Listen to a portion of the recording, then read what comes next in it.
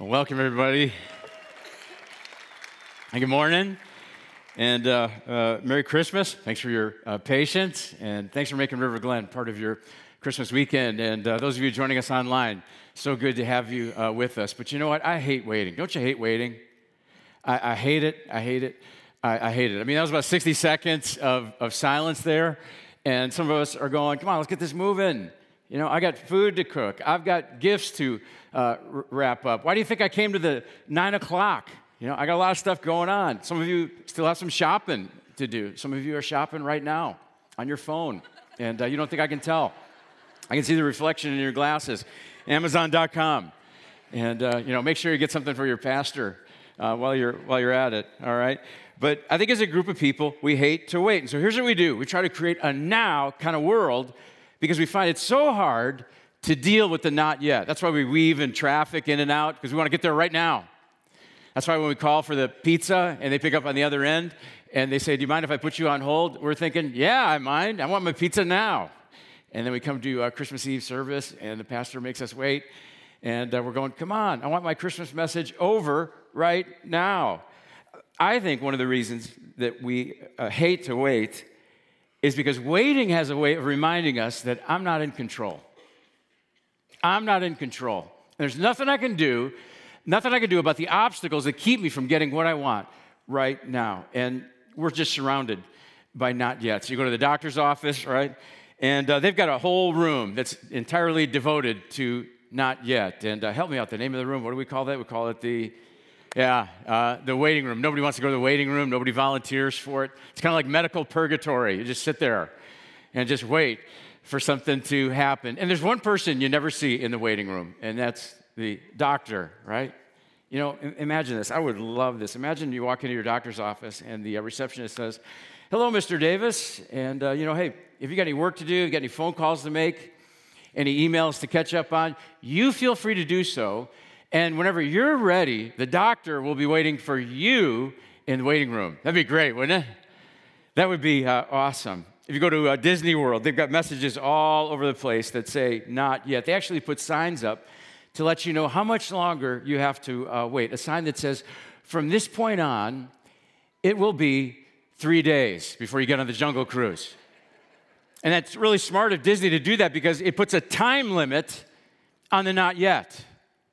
And wouldn't it be great if we had signs like that in real life? You know, like from this point on, only one more year until the Packers win the Super Bowl again. Wouldn't that be great? We wouldn't have to worry about it. From this point on, 3 months until you start dating again. From this point on, 4 years, and those kids that you're worried about, they're going to turn out okay. Everything's going to be fine.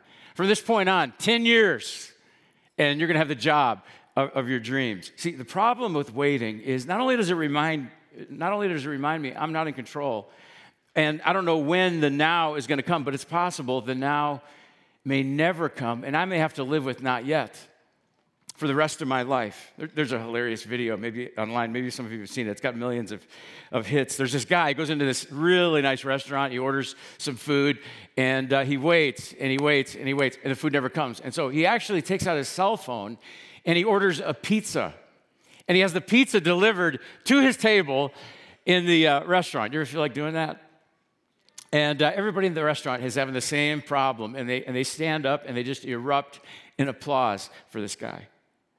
Let me ask you, do you have any areas in your life where you would like to order something up for something that you're waiting for? I do. I've got areas in my life where I'm going, I can't wait.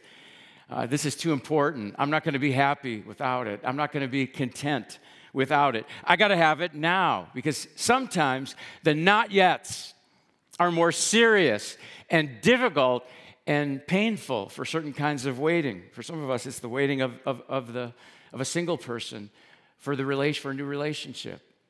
For some of us, it's the waiting of a couple for the gift of a child, and that can be especially painful this time of the year. For some of us, it's the waiting for meaningful work to pay the bills, or the waiting of someone struggling with mental illness just to wake up feeling good in the morning, or the waiting of a spouse trapped in a difficult marriage, longing to see change occur. For some, it's the waiting on just some good news from their doctor, just to hear the simple words, you're going to be okay.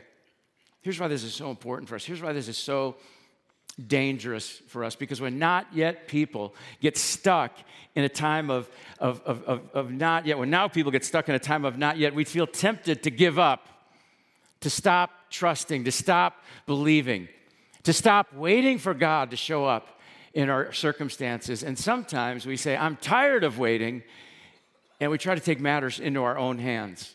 And so today, I want you to see how Christmas has a lot to say about this tension between now and not yet. If we take a look at the story behind the Christmas story, we find that the people waited a long, long time. The people waited through 400 years of silence for the Christ child to finally appear. This month we've been focusing on this great classic Christmas song, O Holy Night. And it's got a line that says, long lay the world in sin and error pining. The world waited a long, long time. This word pining, that's not a word that we use very much today, but here's what it means. It means to wait painfully. And then the song crescendos to this next line, till he appeared. Till he appeared. I'll tell you, a few individuals waited as long as Simeon and Anna.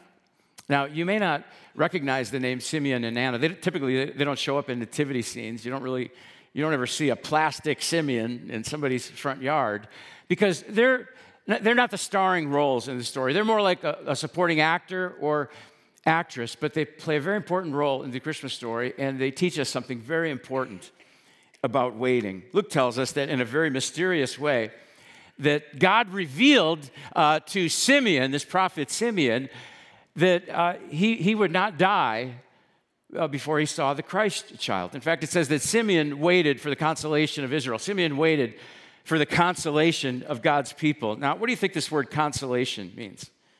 I'll just tell you what it means. Consolation means relief from suffering, comfort from suffering. Simeon waited for the time when the suffering of God's people would finally come to an end. No more violence, no more broken families, no more injustice. Simeon watched as Rome ruled Israel with an iron fist. They discarded the sick. Orphans just roamed the street. Corrupt leaders taxed the people into poverty. God seemed distant. Simeon watched the evil play out, and he waited at the temple every day for God to send the Messiah to make everything right. Luke tells us about another prophet, a woman by the name of Anna. And he gives us her age. She lived 84 years. But most of her life was filled with disappointment and frustration, watching the injustice play out around her and waiting every day for God to send the Messiah to make everything right. And she lived a very difficult life. It says that she was a widow. She probably got married as a teenager. It says her husband died 7 years later. So for the rest of her life, she just lived as a widow. Back in those days, they valued women primarily by having a husband and having children, but Anna had neither. She was kind of like a non-person in this society. And so both Anna and Simeon wait at the temple day after day, year after year, living in this world of not yet. Not yet. But then Christmas arrived, the first Christmas, the holy night that was different than any other night in the history of the world. And right after that, Joseph and Mary bring the baby Jesus to the temple. And it tells us that Anna sees the baby, and it just fills her heart to overflowing. And she goes around telling anybody who will listen about the birth of Jesus. This poor widow, viewed as a non-person, celebrated the first Christmas. And then there's this dramatic scene at the temple. Simeon, this old man, this old prophet, it says he goes over and he takes the baby Jesus. Jesus is just 8 days old. Takes him into his arms. He holds him and he says, "Sovereign Lord, as you have promised, you now dismiss your servant in peace." Here's something interesting about this verse. If you go back to the original language and you go back to it, it's the language of Greek, and you translate it, what you find is the word now is actually the first word of the sentence. That's how they would give emphasis in that language. And so here's what Simeon says: "Now I have what I waited for. Now my wait is over. His not yet suddenly turned into now with an exclamation point. But think about it, why? I mean, what really changed? Rome still continues to rule. Injustice continues to just go rampant. Widows go undefended. Orphans roam the streets. Greed, jealousy, lust still rule the day. The only change is that now there's this baby. Now there's this new life, this person. And somehow, Jesus appearing to Anna and Simeon turns their not yet into now. Jesus appearing gives them new hope. The thrill of hope brings the thrill of hope to their painful circumstances of not yet. And so day after day, month after month, year after year, they wait at the temple. And maybe some of you can relate to Anna and Simeon, areas in your life where it just always feels like not yet, not yet. Wait for it. Wait for it. But then Jesus appears, and both Anna and Simeon declare, now I have what I waited for. Now my wait is over. You know, maybe for you, your heart just breaks as you look at our world. You know, as you watch the news on television or wherever, you know, you get your news. Maybe it's on your phone. Maybe it's on your computer. And it just breaks your heart. The terror that just grips our nation and our world from Las Vegas to Dallas, all the way to London. The ugliness of racism. The poverty that causes so many to go without locally and globally. And for many of us, the weight is very personal. The longings that we bring into this room today that go unfulfilled. The circumstances that just continue to inflict pain in your life. The dreams that you have that just perpetually stay on hold. But here's the good news. The good news is that Jesus coming that first Christmas night, that holy night, here's what it does. It takes all those not yets and turns them into now, because we can declare with Anna and Simeon, now I have what I waited for. Now my wait is over. But why is that? I mean, why is the wait over? This is the important point for us this Christmas. It's because when Jesus showed up, they said that his name would be called Emmanuel. Okay? Maybe you can help me out with this one. What does the name Emmanuel mean? Emmanuel means God with us. Exactly. God with us. That's what it means. So all of a sudden, God breaks through time and space, and he enters our world as a baby to be with us. And you know what? If God shows up in our world as a baby, if God embraces the birthing process, I think you'd have to admit that would be a total game changer.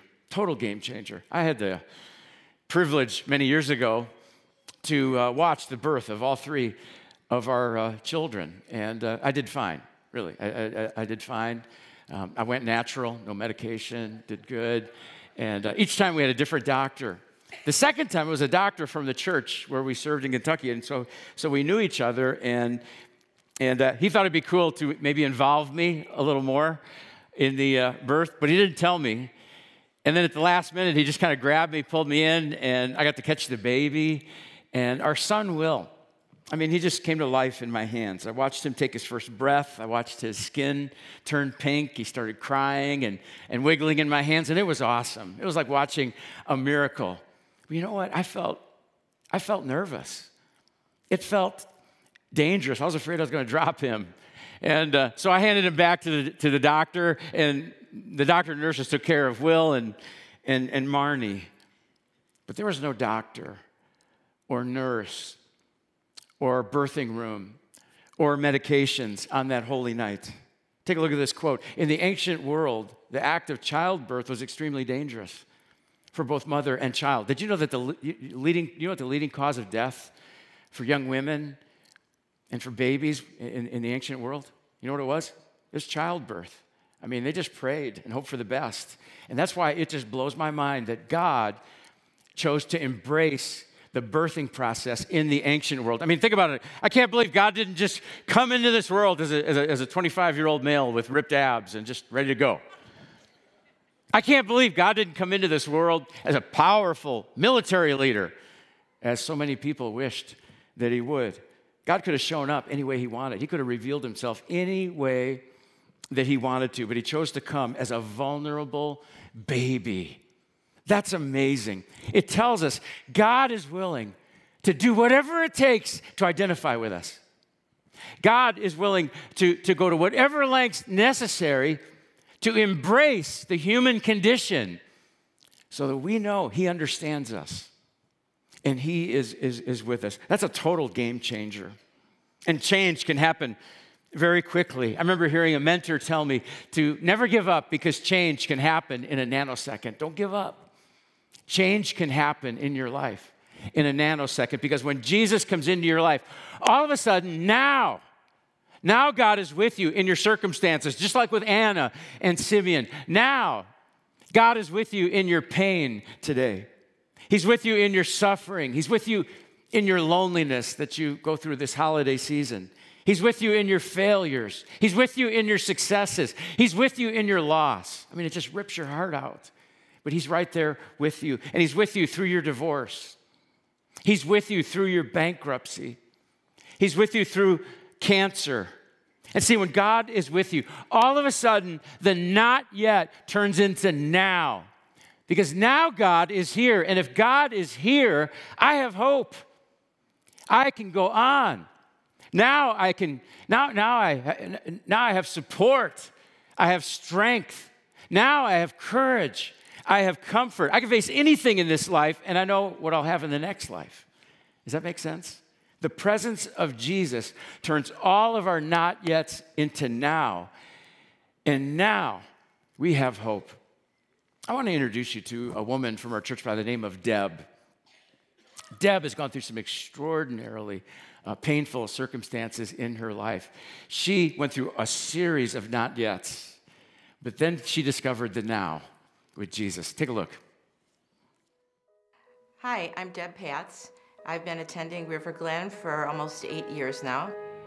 When I started attending River Glen, I was working full-time as a teacher and kind of going through a transition where I had decided to possibly retire early and start a second career. Unfortunately, 3 months after I had decided to retire early, my oldest son, Corey, who was 27, died of an accidental overdose. The phone call in the morning was devastating. I was very consumed with my own grief and also helping my 24-year-old son process through his grief. So that year was a blur to me, but I just remember being very diligent in helping Eric and helping myself process through. Unfortunately, a knock on the door a little over a year later brought some more terror when I found out that Eric, my 24-year-old son, was killed in a motorcycle accident. That just shook my world. I remember falling to the floor and asking God why, wondering why he would take two boys, lovely boys in their prime, and why did he leave me behind? Why didn't he take me? After struggling with this for a while, I turned to alcohol. That became my friend. That became the only thing that could take away the pain, just keeping me in a state of numbness. I started to isolate myself from family and friends. I really was to the point where I didn't care if I lived or died. I just could not see my life without my two sons. After about a year of struggling and getting some help, I heard about Celebrate Recovery, and it seemed like every Monday would come and I would either isolate or find an excuse. Very hard to walk in to a very new place. And I remember one Monday, I was sleeping. I woke up about 4:30 and thought, well, it's too late to take a shower. Can't get to CR tonight. However, God had other plans for me. And before I knew it, I was up and walking through the doors to go to Celebrate Recovery. When I opened that door to God and surrendered to Him and let Him be in control of my life instead of me haphazardly trying to control it myself, things began to change. And once I let God actually have control, I could breathe a little deeper, and I knew He was with me.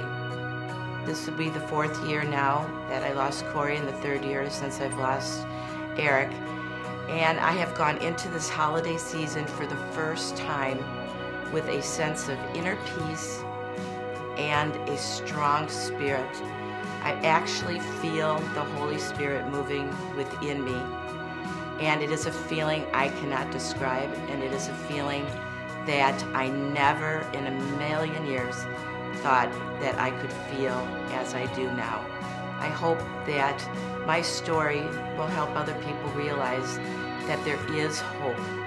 My soul is so full with hope right now. I can honestly say with goosebumps right now that it is a thrill. I am happy to be able to share my story with other people that may have been where I have been and give them a sense of hope and purpose. God puts that right there if we are there to ask for it and really seek it out. We may have to wait for it. There will be ups and downs along the way, but God wins out in the long run.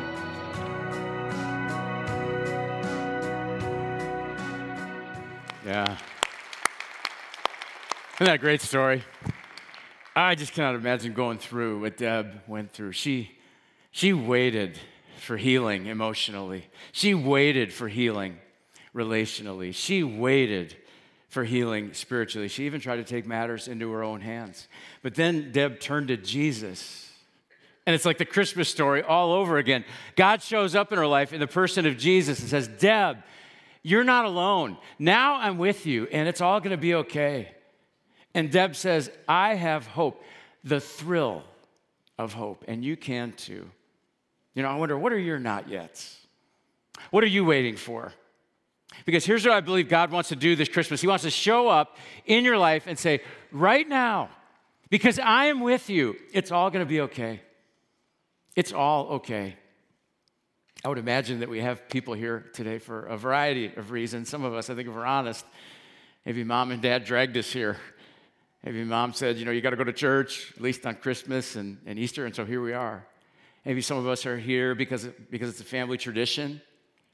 Maybe some of us are here feeling stuck in a not yet, and you're waiting. I don't know how you ended up here, but I don't think it's random. I don't think it's a coincidence. Jesus said, no one can come to me unless the Father who sent me draws them. God loves to draw people to himself. And I believe God has drawn you here today because he wants you to know that no matter what you're waiting on in your life, it might be relational, emotional, spiritual, maybe it's financial, maybe it's vocational. When he comes into your life right now, it's going to be okay because he is with you and you can have hope.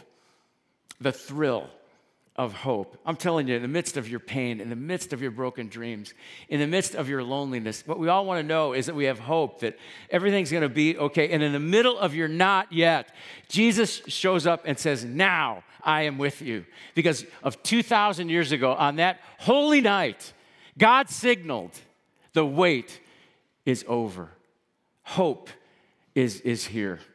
Earlier, I mentioned the song, O Holy Night, and how we focused on that this past month. It's a great song of the church, but really it's a song about hope, the thrill of hope. Pretty much all the great songs of the church are about hope. For example, the song Amazing Grace is an incredible song written by a guy who just felt so broken by sin, so caught up in sin because he worked as a slave trader. He traded human beings. He broke up families for profit until one day somebody confronted him about the cruelty, and he broke down and repented, and he received the grace of God, the grace that can reach a sinner like him. And then he penned the words to Amazing Grace, a song about hope, a song that says, Jesus' forgiveness can save even a wretch like me. Another guy wrote a great song called It Is Well With My Soul after he lost his business in the Chicago fire. And a few years later, after he lost all 4 of his daughters in a tragic accident at sea. And then he goes and pens these words to a song that says, even though I've lost everything, I have hope because of Jesus. It is well with my soul. All the great songs of the church are really about hope, and that includes "O Holy Night." Look at the lines. It says, "O holy night, the stars are brightly shining. It is the night of our dear Savior's birth. Long lay the world in sin and error pining." The world waited a long time, waited painfully, till he appeared. And what happened? The soul felt its worth. The thrill of hope. The weary world, the waiting world rejoices. For yonder breaks a new and glorious morn. God wants you to know that now, right now, it's all going to be okay. There's hope. There is joy because the wait is over. Jesus has come. If you'd like to talk with somebody today about taking your first steps into a relationship with Jesus or your next steps in your relationship with him, stop at the Connect wall after the service. We have people there that would love to talk with you and even pray with you. Or mark that on your welcome card if you'd like to have a conversation about that. And for everyone who receives this message, for everyone who believes this message about Jesus, I want to invite you to respond by sharing communion together in these next few moments. Our communion is open to everyone because Jesus came for everyone. And communion is a great way to say yes to Jesus. Simeon actually points us to communion. He says something very interesting to Mary about the baby Jesus. Remember this old prophet, Simeon? He comes into the temple court, and Jesus is 8 days old. He takes Jesus into his arms. He holds Jesus, and he praises God. Joseph and Mary marvel at him. But then look at what he says. Simeon blessed them, and he said to Mary, his mother, "This child is destined to cause the falling and rising of many in Israel, and a sword will pierce your own soul too." Simeon blesses the parents, right? Jesus is just 8 days old, and he looks at Mary, and he says, a sword is going to pierce your soul too. Doesn't seem like it fits in the Christmas story, does it? What does it mean? Here's what it means. Even though Jesus is just a baby, Simeon is a wise old prophet, and he begins to prepare Mary for the day that Jesus would go to the cross. I would imagine many years later when they put Jesus on the cross, as Mary watched, it felt like a sword pierced her own soul too. But that pain was part of God's plan to bring hope to the world today. And it's that cross that we remember during communion. We pass communion trays with double cups. The bread's in the bottom cup. The juice is in the top cup. The bread represents Christ's body. The juice represents his blood. Again, this is open to anybody who will open your heart and say yes to Jesus. Just take the double cup, and when you're ready, eat the bread and drink the juice. Let me pray for us. Father God, on this Christmas Eve, we come to you remembering that first time when you showed up here on earth in the person of Jesus. And one of the first responses by Simeon is, "Now my wait is over." And God, I have to believe that for some of us in this room, we needed to declare this again, that yes, my wait is over. And maybe for some of us, the first time. Declare that the first time. Maybe some of us have been waiting for things relationally to turn a certain way, waiting on things financially to turn around. We've been waiting on things emotionally to take an upswing, or we've been waiting on things vocationally, spiritually. God, I just pray that everybody in this room, in our hearts right now, for the first time or for the next time, we'll say yes to Jesus right now. Yes to his sacrifice for us. Yes to following him as the leader and forgiver in our lives. And maybe you just want to pray that. Just take a moment right now and just pray that in your heart.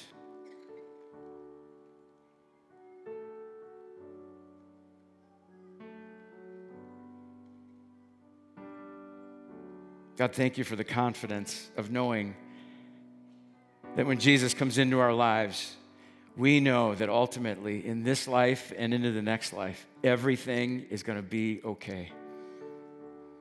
God, thank you for being the kind of God that comes to us up close and personal 2,000 years ago. But even this morning, on this Christmas Eve, you offer us the thrill of hope right now. And it's in Jesus' name we pray. Amen.